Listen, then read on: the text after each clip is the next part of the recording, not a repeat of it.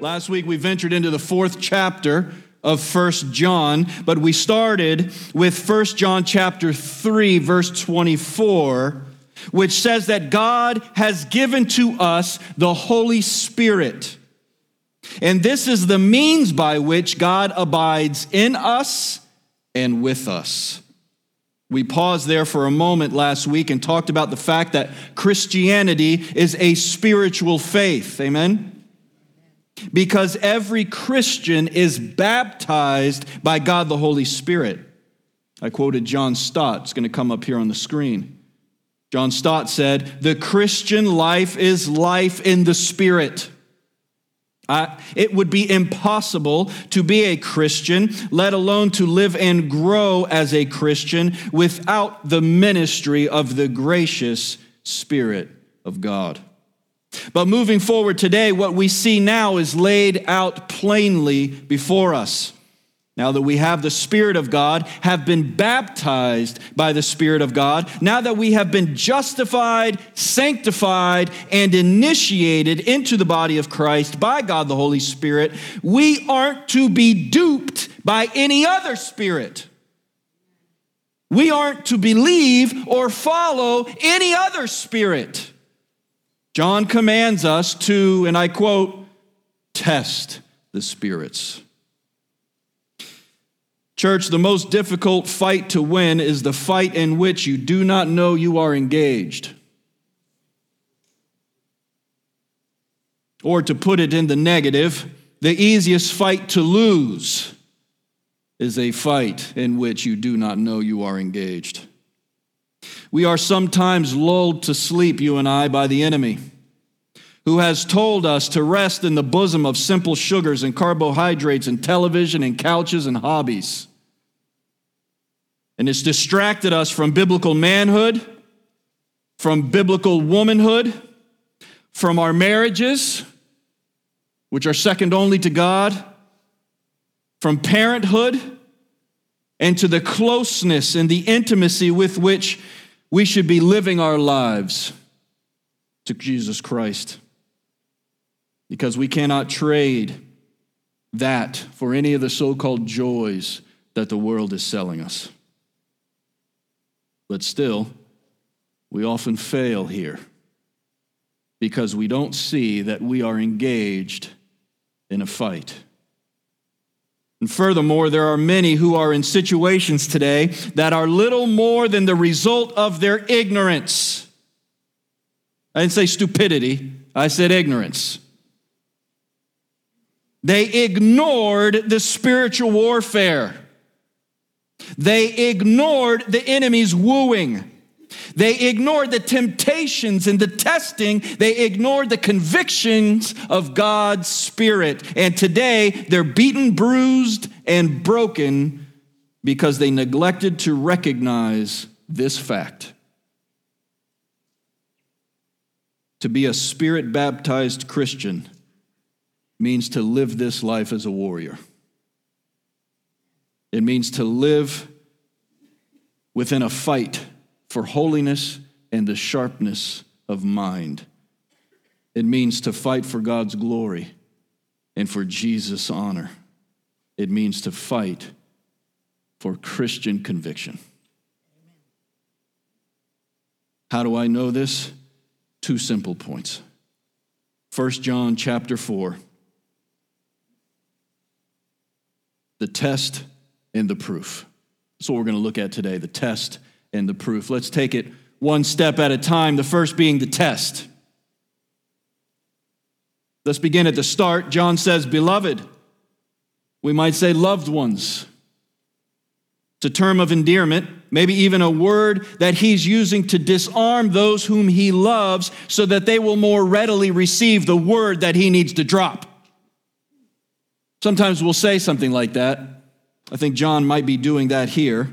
Beloved, loved ones, do not believe every spirit, but test the spirits to see whether they are from God. For many false prophets have gone out into the world. A couple of things that I want you to note here. First, the negative command. Do not believe every spirit. This is something you and I have to come to terms with as Christians. The Lord himself has called us to use our minds. Now, in texts like this, his apostles are too. Just as the Lord called us to use our minds, so his apostles are doing it, in this case, the apostle John. There's another piece of application that I'd like to make in this point, and that is this. If John says, do not believe every spirit, which he does, then we can infer from this teaching that part of spiritual maturity is the ability to distinguish what you will and what you won't believe. It's not a sign of maturity to believe anything and everything. It's a sign of immaturity to believe everything and anything. If you would be mature, then spiritual maturity demands boundaries. Boundaries means you keep good things in, but you keep bad things out. Some of you are in the situations that you're in today, mentally, spiritually, and emotionally, because you don't have boundaries. You let unhealthy people into your life. You let unhealthy philosophies into your life. But you allow good things to escape because you are not protecting what is good with that boundary and keeping out that which is bad with the same boundary. Gullibility is not maturity. If you are gullible, you are immature. I'm going to say this point blank. Some of you believe anything that you see on the television. Some of you believe anything that is said by somebody who has the preface, the title pastor. John says, do not believe every spirit. But we don't only get a negative command, do not believe every spirit. But secondly, we also get the positive command, test the spirits. Do not believe every spirit. But secondly, test the spirit. This is, of course, the flip side, the opposite of what John said before. But it's the same vein. Not only are we to not believe everything, but we are to test everything. Namely, John says spirits. Now, I don't think he's saying spirits as ghosts or something along those lines. No, I think John is using this word generally as he used to use the word world in the second chapter. You might remember from 1 John chapter 2, verse 15, that John says that you cannot love the Father and love the world.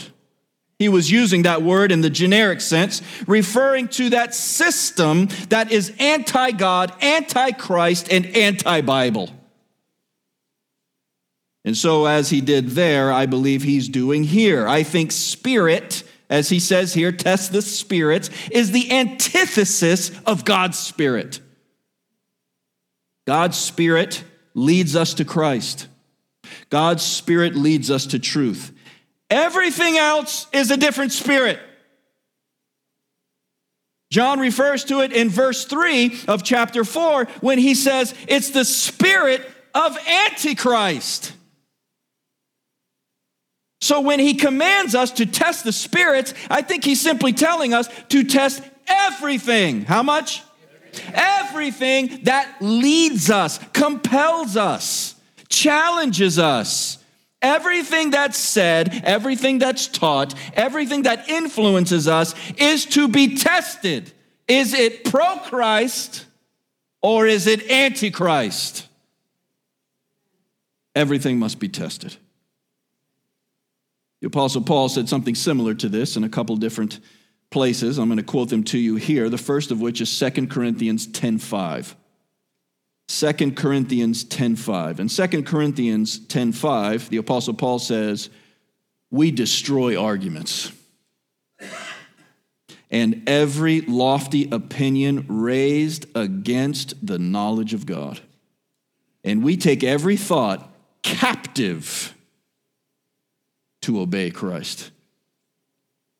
You hear the amount of mental engagement that is in the Apostle Paul's mind right now, we don't tolerate anybody's opinion. We don't tolerate anybody's philosophy. If we hear it, we grab it with both hands and we put it at the feet of Jesus. If it will not submit to Jesus, we don't let it in our mind. Another verse I want to share with you. 1 Thessalonians 5, verses 18 through 21.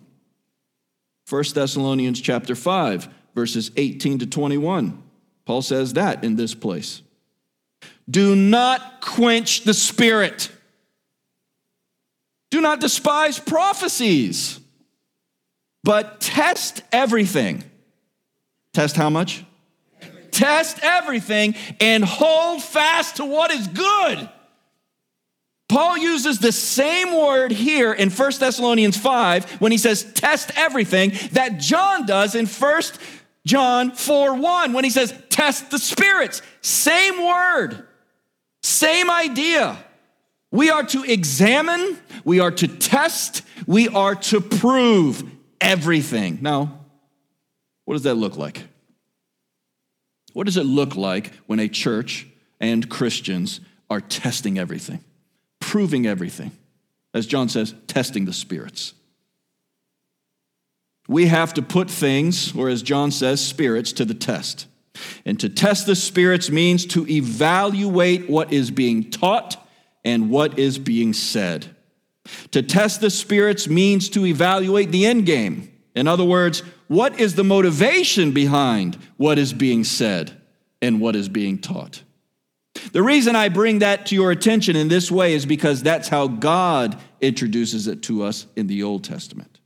I'm not going to go into it in deep detail, but in the Old Testament, there are two warnings when it comes to prophets.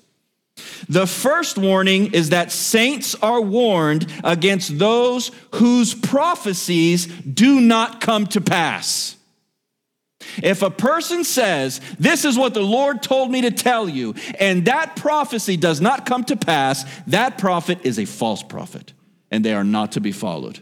That much we have, right? But what many of you may not know is that there is a second warning in the Old Testament. And that warning goes like this. That warning says that saints are also warned against prophets who prophesy things that do come to pass, but who lead people after the fulfillment to another God. So not only are we to be warned against people who say things that do not end up being true, but we're also warned against people who say things that are true, but are not leading us toward Jesus.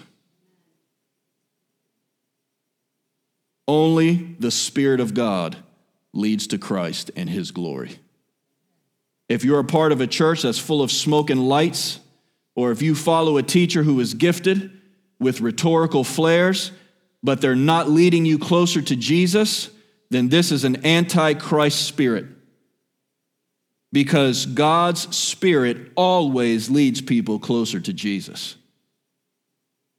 Some of you don't like it when I call things out like this, but this is the truth and this is my job. And it's your job to hear me and receive it. You are not here for lightweight Christianity. There's a lot of that down the street. We also see the ramifications of that lightweight Christianity. Every time the world says this, that, or the other thing, they stop, they go online. Are we going to do church? Are we not going to do church? Should we come? Should we go? Listen, we are not allowing the world to dictate to us what we will or will not do. There's too much information for us in the scriptures for us to sell out on matters of conscience. We're to test the spirits. It's also important to note, I think, that what John says is in the imperative mood in the Greek. That means that it's not a suggestion, it's not a hope, and it's not a wish.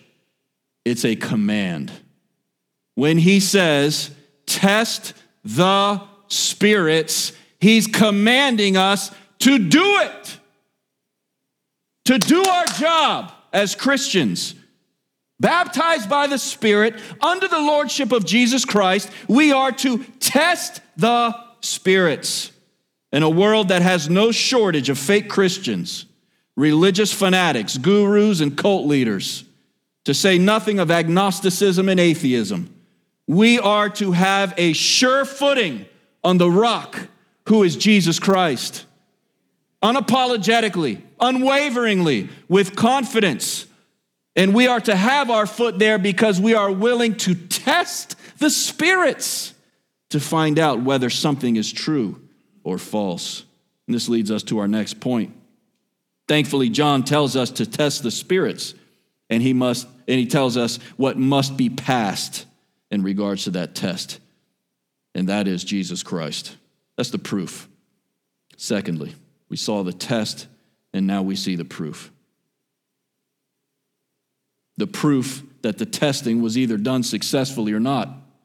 The proof that the testing has given us clarity of mind and of heart and of soul. The proof that the church at large is indeed distinguished from the world. That is indeed the proof. Listen, verses 4 through 6. You can look at it with your eyes. Little children, you are from God and have overcome them. Because he who is in you is greater than he who is in the world. And the world listens to them. They are from the world, therefore they speak from the world, and the world listens to them. We are from God. Whoever knows God listens to us. Whoever is not from God does not listen to us. By this we know the spirit of truth or the spirit of error. So let's break this down step by step, verses 4 through 6. First, John says that Christians have spiritual strength. John says that Christians have spiritual strength. Say this with me. I have spiritual strength. Listen, we are possessed by God the Holy Spirit.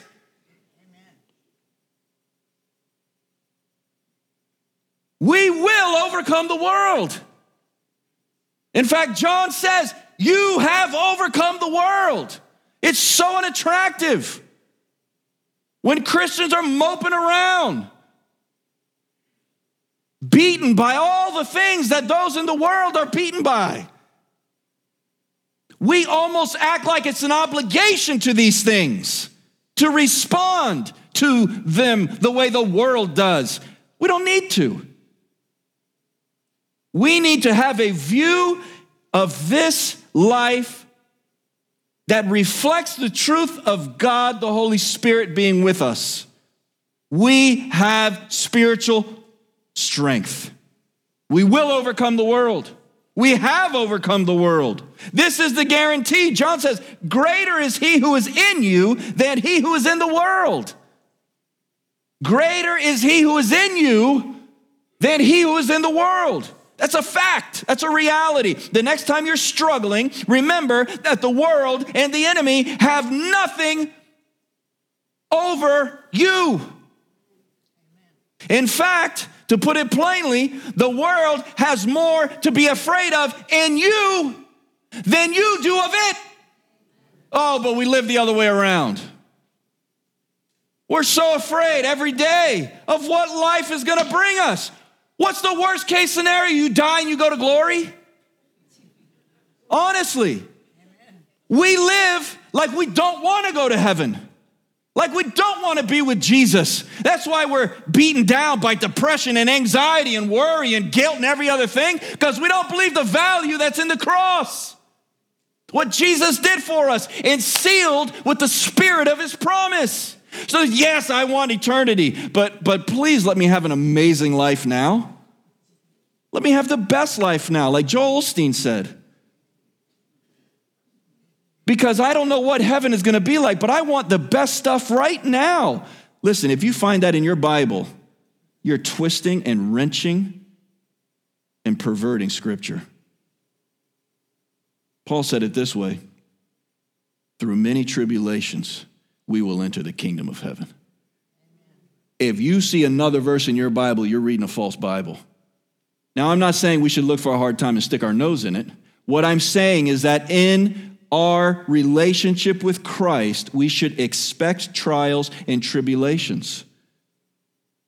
In chapter 15, verse 20 of John's gospel, Jesus says, the disciple is not greater than his master. If they persecuted me, they're going to persecute you. We have to understand and appreciate that we have a spiritual strength that the world sees and the world wants to compromise. Here's my question for you. Will you allow the world to compromise the strength that God has given to you by his Spirit?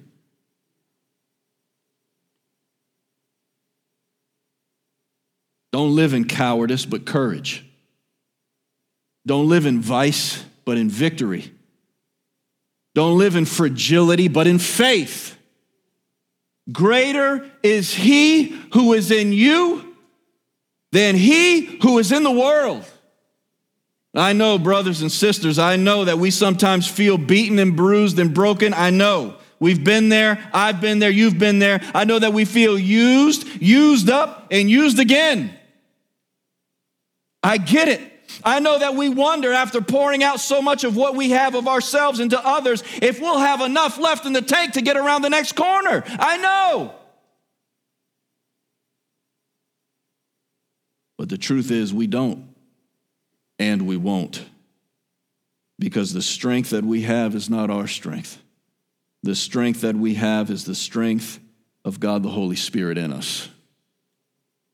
He gives us the strength that we need to do what God is calling us and commanding us to do. So here's my question. Why don't we act like it? Why don't we talk like it? And why don't we live like it?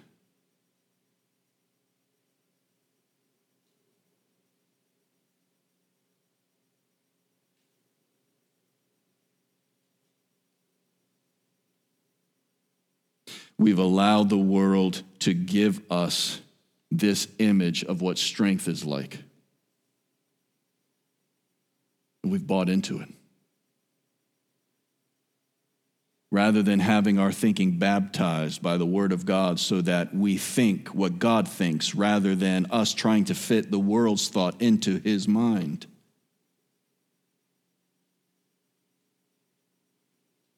Second, John says that Christians have spiritual perspective. Not only do we have spiritual strength by God the Holy Spirit, but secondly, we also have spiritual perspective. Look back at the text again, if you would, please. It says, they are from the world. Therefore, they speak from the world. And the world does what? It listens to them. We are from whom? You see how he's juxtaposing God and the world? He's not going to let you walk this middle ground. You're either with God or you're with the world. They're from the world. So when they speak, the world listens to them. We are from God. Whoever knows God listens to us. Whoever is not from God does not listen to us. By this, we know the spirit of truth and the spirit of error. I want to camp here for a second. And there's a lot of things going on this morning, so I know this message is important. One of you or all of you need to hear this. When the Spirit of God is at work, there's another spirit at work too. And if you think that's not reality, you don't know Christianity very well yet. In my mind, especially today, this is an important point. They are from the world, and the world listens to them. But we are from God, and those who are of God listen to us. We see secular groups employing Christians to their benefit today. And we see Christians employing politicians and politics to their benefit and everything in between. Church, this is a dangerous middle ground. We march under the banner of Jesus Christ as Lord and Savior.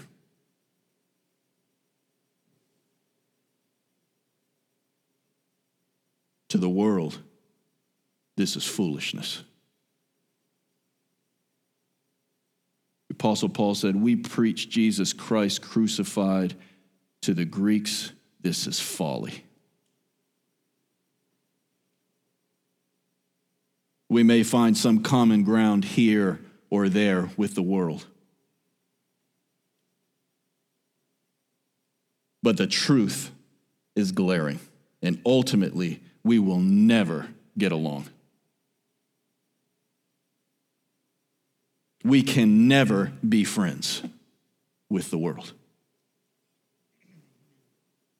because of this simple motto in 1 John chapter 4, verse 3. Every spirit that does not confess Jesus is not from God. This is the spirit of Antichrist. The reason this is important, and I think it's important that you and I camp here for a moment, is this. You and I are commanded in the scriptures to not be unevenly yoked. Not mentally, not maritally, not financially, not emotionally, and certainly not spiritually.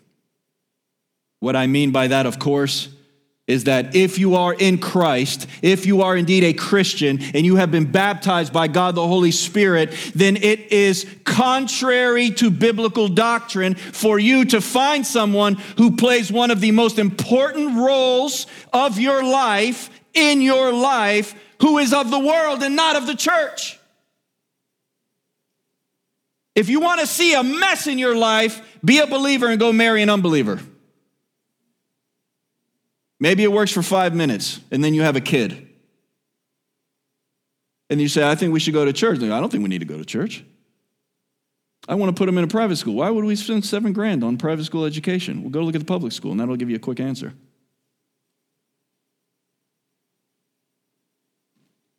We have decisions to make that are rooted in the main principles of our life, and the main principles in the life of the world and the main principles in the life of a believer are completely antithetical.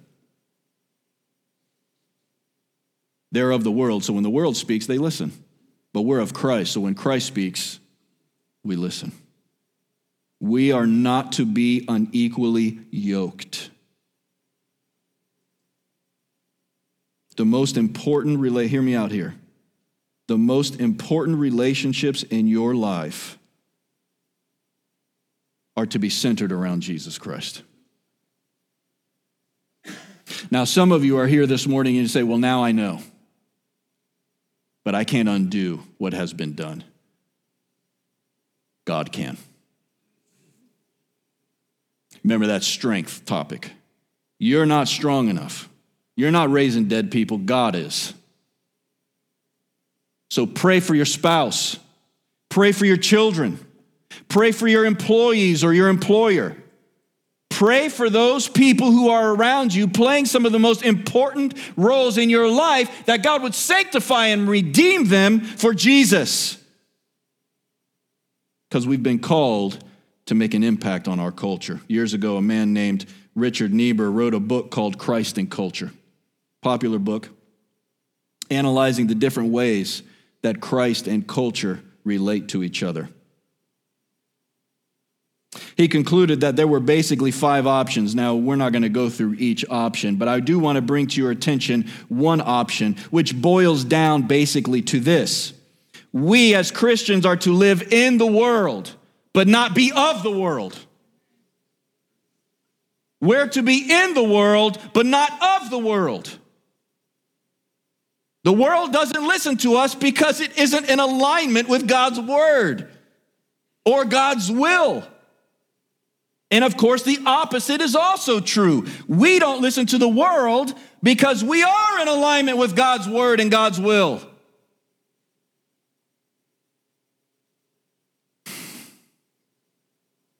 Our churches have a number of spirits, I might say, today that are infiltrating them. Recently, a video went out with the pastor of First Baptist Church of Orlando saying how grateful he was for the homosexual and transgender members in his church who contribute so much to their membership. What in God's name that means, I have no idea. If you are a practicing homosexual or transgender person who attends our church, we're happy that you're here. But you cannot be a member of this body of believers until you repent and forsake that lifestyle. We don't hate you. We don't wish you dead. We wish you redeemed.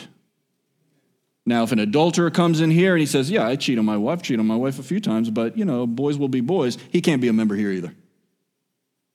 Sin is sin is sin. So I'm not excusing one thing while I focus on another. What I'm saying is God's word is clear. And when redemption happens, there's a change. We're not playing this game of, well, I'm redeemed, but I'm a gay Christian. What is that? That's not a thing, man. Paul says, that's what you were, but that's not what you are in Christ. Oh, we don't bring the sins from yesterday into today. We fight against them on a daily basis. Now, I know Christian brothers and sisters say, I have same-sex attraction, man. And I know they're genuinely in Christ and they love Jesus. They do not act on their same-sex attraction because it is not pleasing to God. It is not his will for their life. Just because you have a temptation does not mean that's right. This is the most ignorant philosophy that's being passed around today. Oh, you feel like a girl? Let's go to the pediatrician and get you on drugs. Oh, you're attracted to that person, the same gender? Oh, act on your feelings.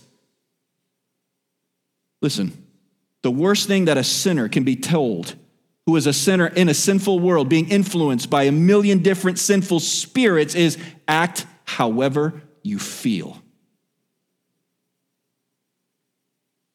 Even within our own convention, we see a rotting away of biblical core convictions. Now, I'm happily a Southern Baptist convention, a Southern Baptist pastor.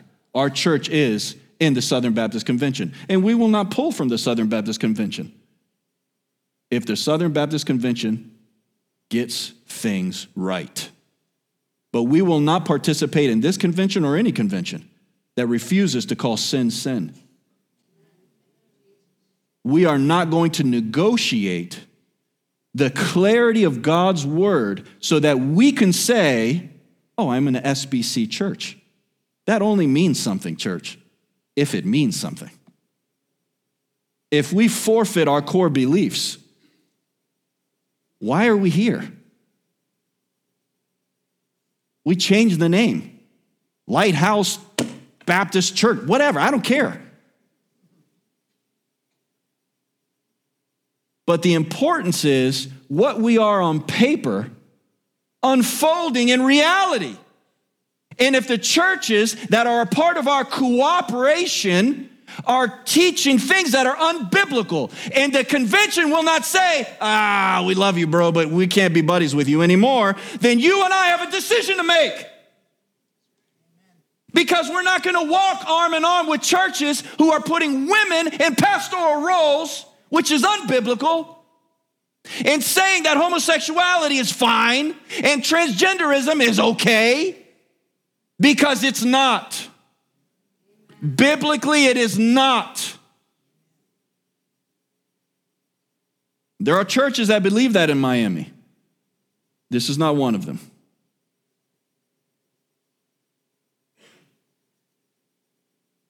And we see it. We see the influence of the spirits infiltrating the church.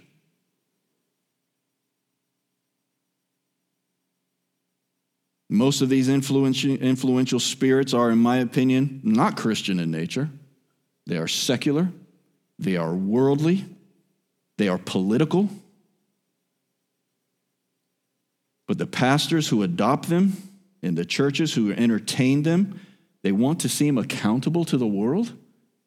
They want to seem responsible to the world, so they adopt these philosophies and they implore the world to receive them in this new form of Christianity that they've adopted. Can I tell you something that you may already know? The world hates you. And every time you compromise, it hates you more. Be orthodox. That's what difference is today. You want to be different? Be holy. Nobody's holy. Be holy. That's super different. That is the marker of Christianity. They represent a number of different concerns and issues. They're trying to convince us that we can't get Jesus and the gospel right if we don't get these other issues right. But as I see it, and as I see it unfolding it in real time, those issues quickly devolve into the only issues. And whereas the conversation begins, you can't get the gospel right until you get this issue right. Quickly, all we ever hear or see is this issue, and there's no more gospel. But the scriptures teach us that Jesus is all in all. He's the first and the last. He's the beginning and the end. He's the Alpha and the Omega. We don't compromise on our convictions to get liked by a world that hates us and is going to hate us even more when they ask us a simple question like, what's your view on abortion? And we say some stupid answer. Well, everybody's got a story. That's not the question. What's your view on homosexuality? Well, I think everybody has a different... No, that's not the question, man. I'm not asking you if that guy's got a struggle or that woman's got a struggle.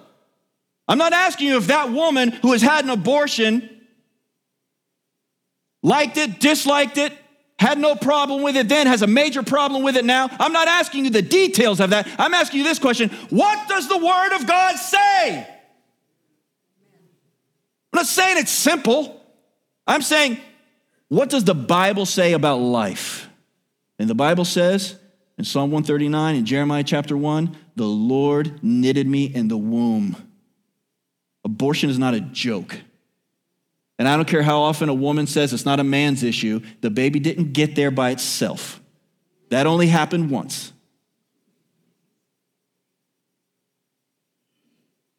So it's not a woman's issue.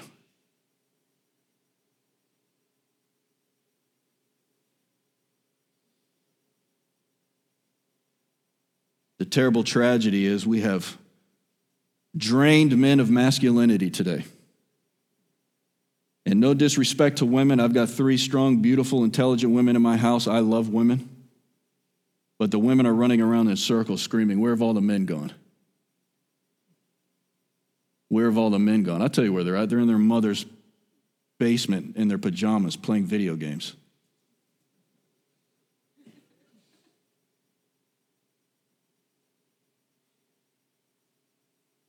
They're not reading. They're not lifting. They're not sharpening one another. They're not convicting one another, encouraging each other to be greater men on Tuesday than they were on Monday.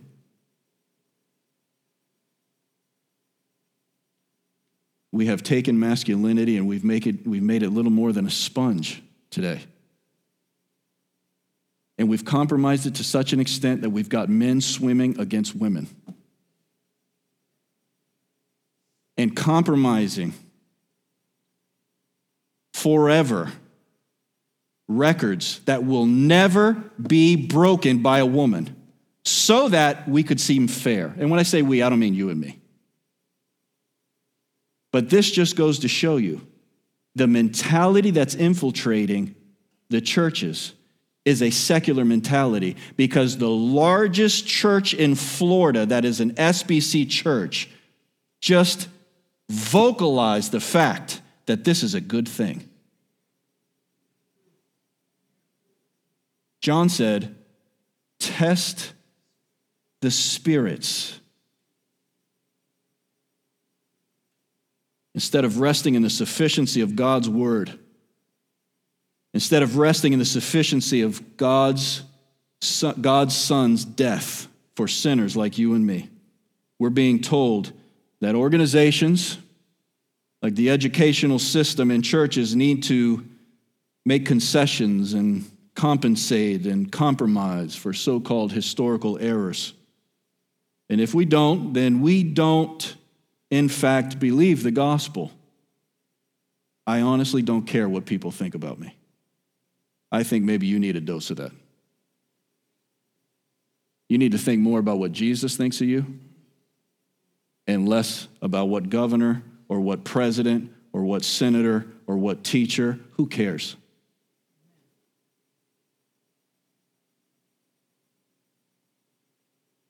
Friends, I personally think that this is a spirit that must be tested. And not only that, but I think the volume of the issue is being turned up because it has been tested and found wanting. You hear me? They know they're out of line. The world knows it's out of alignment. So instead of repenting, which it will not do because it's the world, by definition, it refuses to repent, it just gets louder and louder and louder. But this is the influence that many of you and your children are living under. This is why we do what we do. When the world is listening to us or we're listening to the world, there is a compromise that has happened that's contradictory in the most fundamental sense of the word. I want you to turn with me in your Bibles for my second sermon to Acts chapter 17. The book of Acts chapter 17.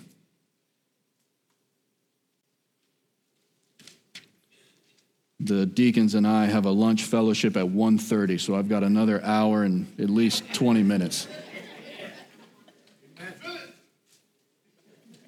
Acts chapter 17, when you're there, let me know by saying amen. I want you to look with your eyes at verse 10.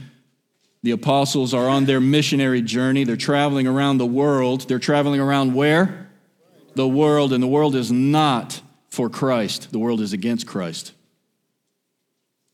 So remember that as you go through this. Chapter 17, verse 10, it says, the brothers, Luke says, the brothers immediately sent Paul and Silas away by night to Berea. You know, they send them away by night because everybody wants them dead. You know what I mean? Like you guys are scared to tell your barista, God bless you. You know what I mean?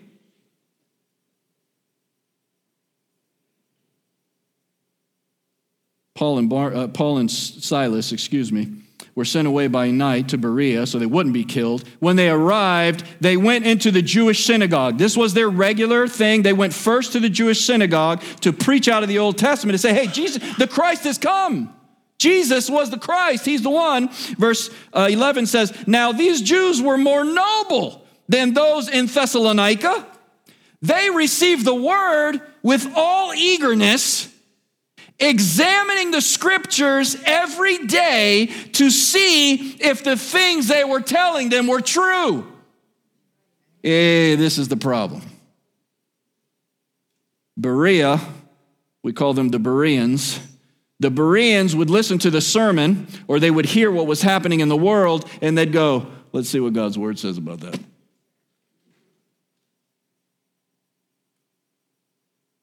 Let's see what God's word says about redemption.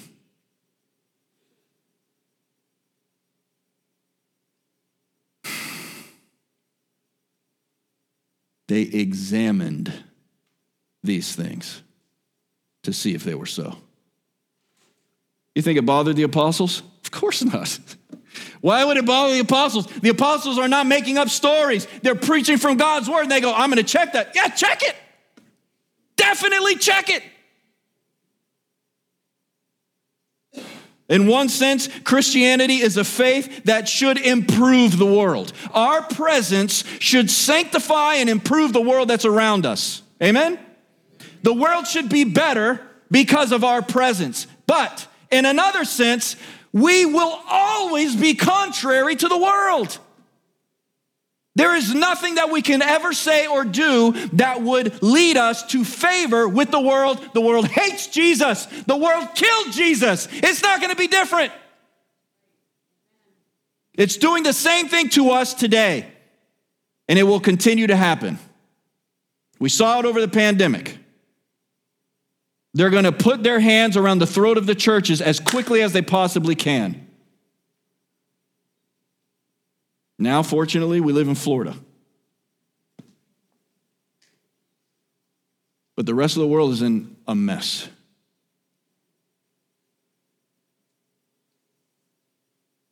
I don't want to get political, but I'm gonna. You see what's happening in Canada.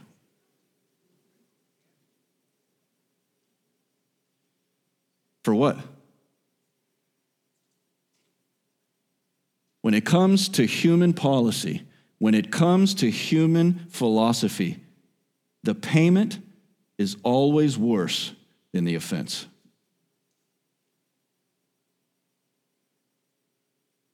Let me ask you a question. Is your thought and your life in alignment with God, in the Word of God, in the will of God? Or do you hear things that come down the pike from the world, school, family members that aren't Christians, work, and go, oh, that sounds kind of interesting, without testing the spirits?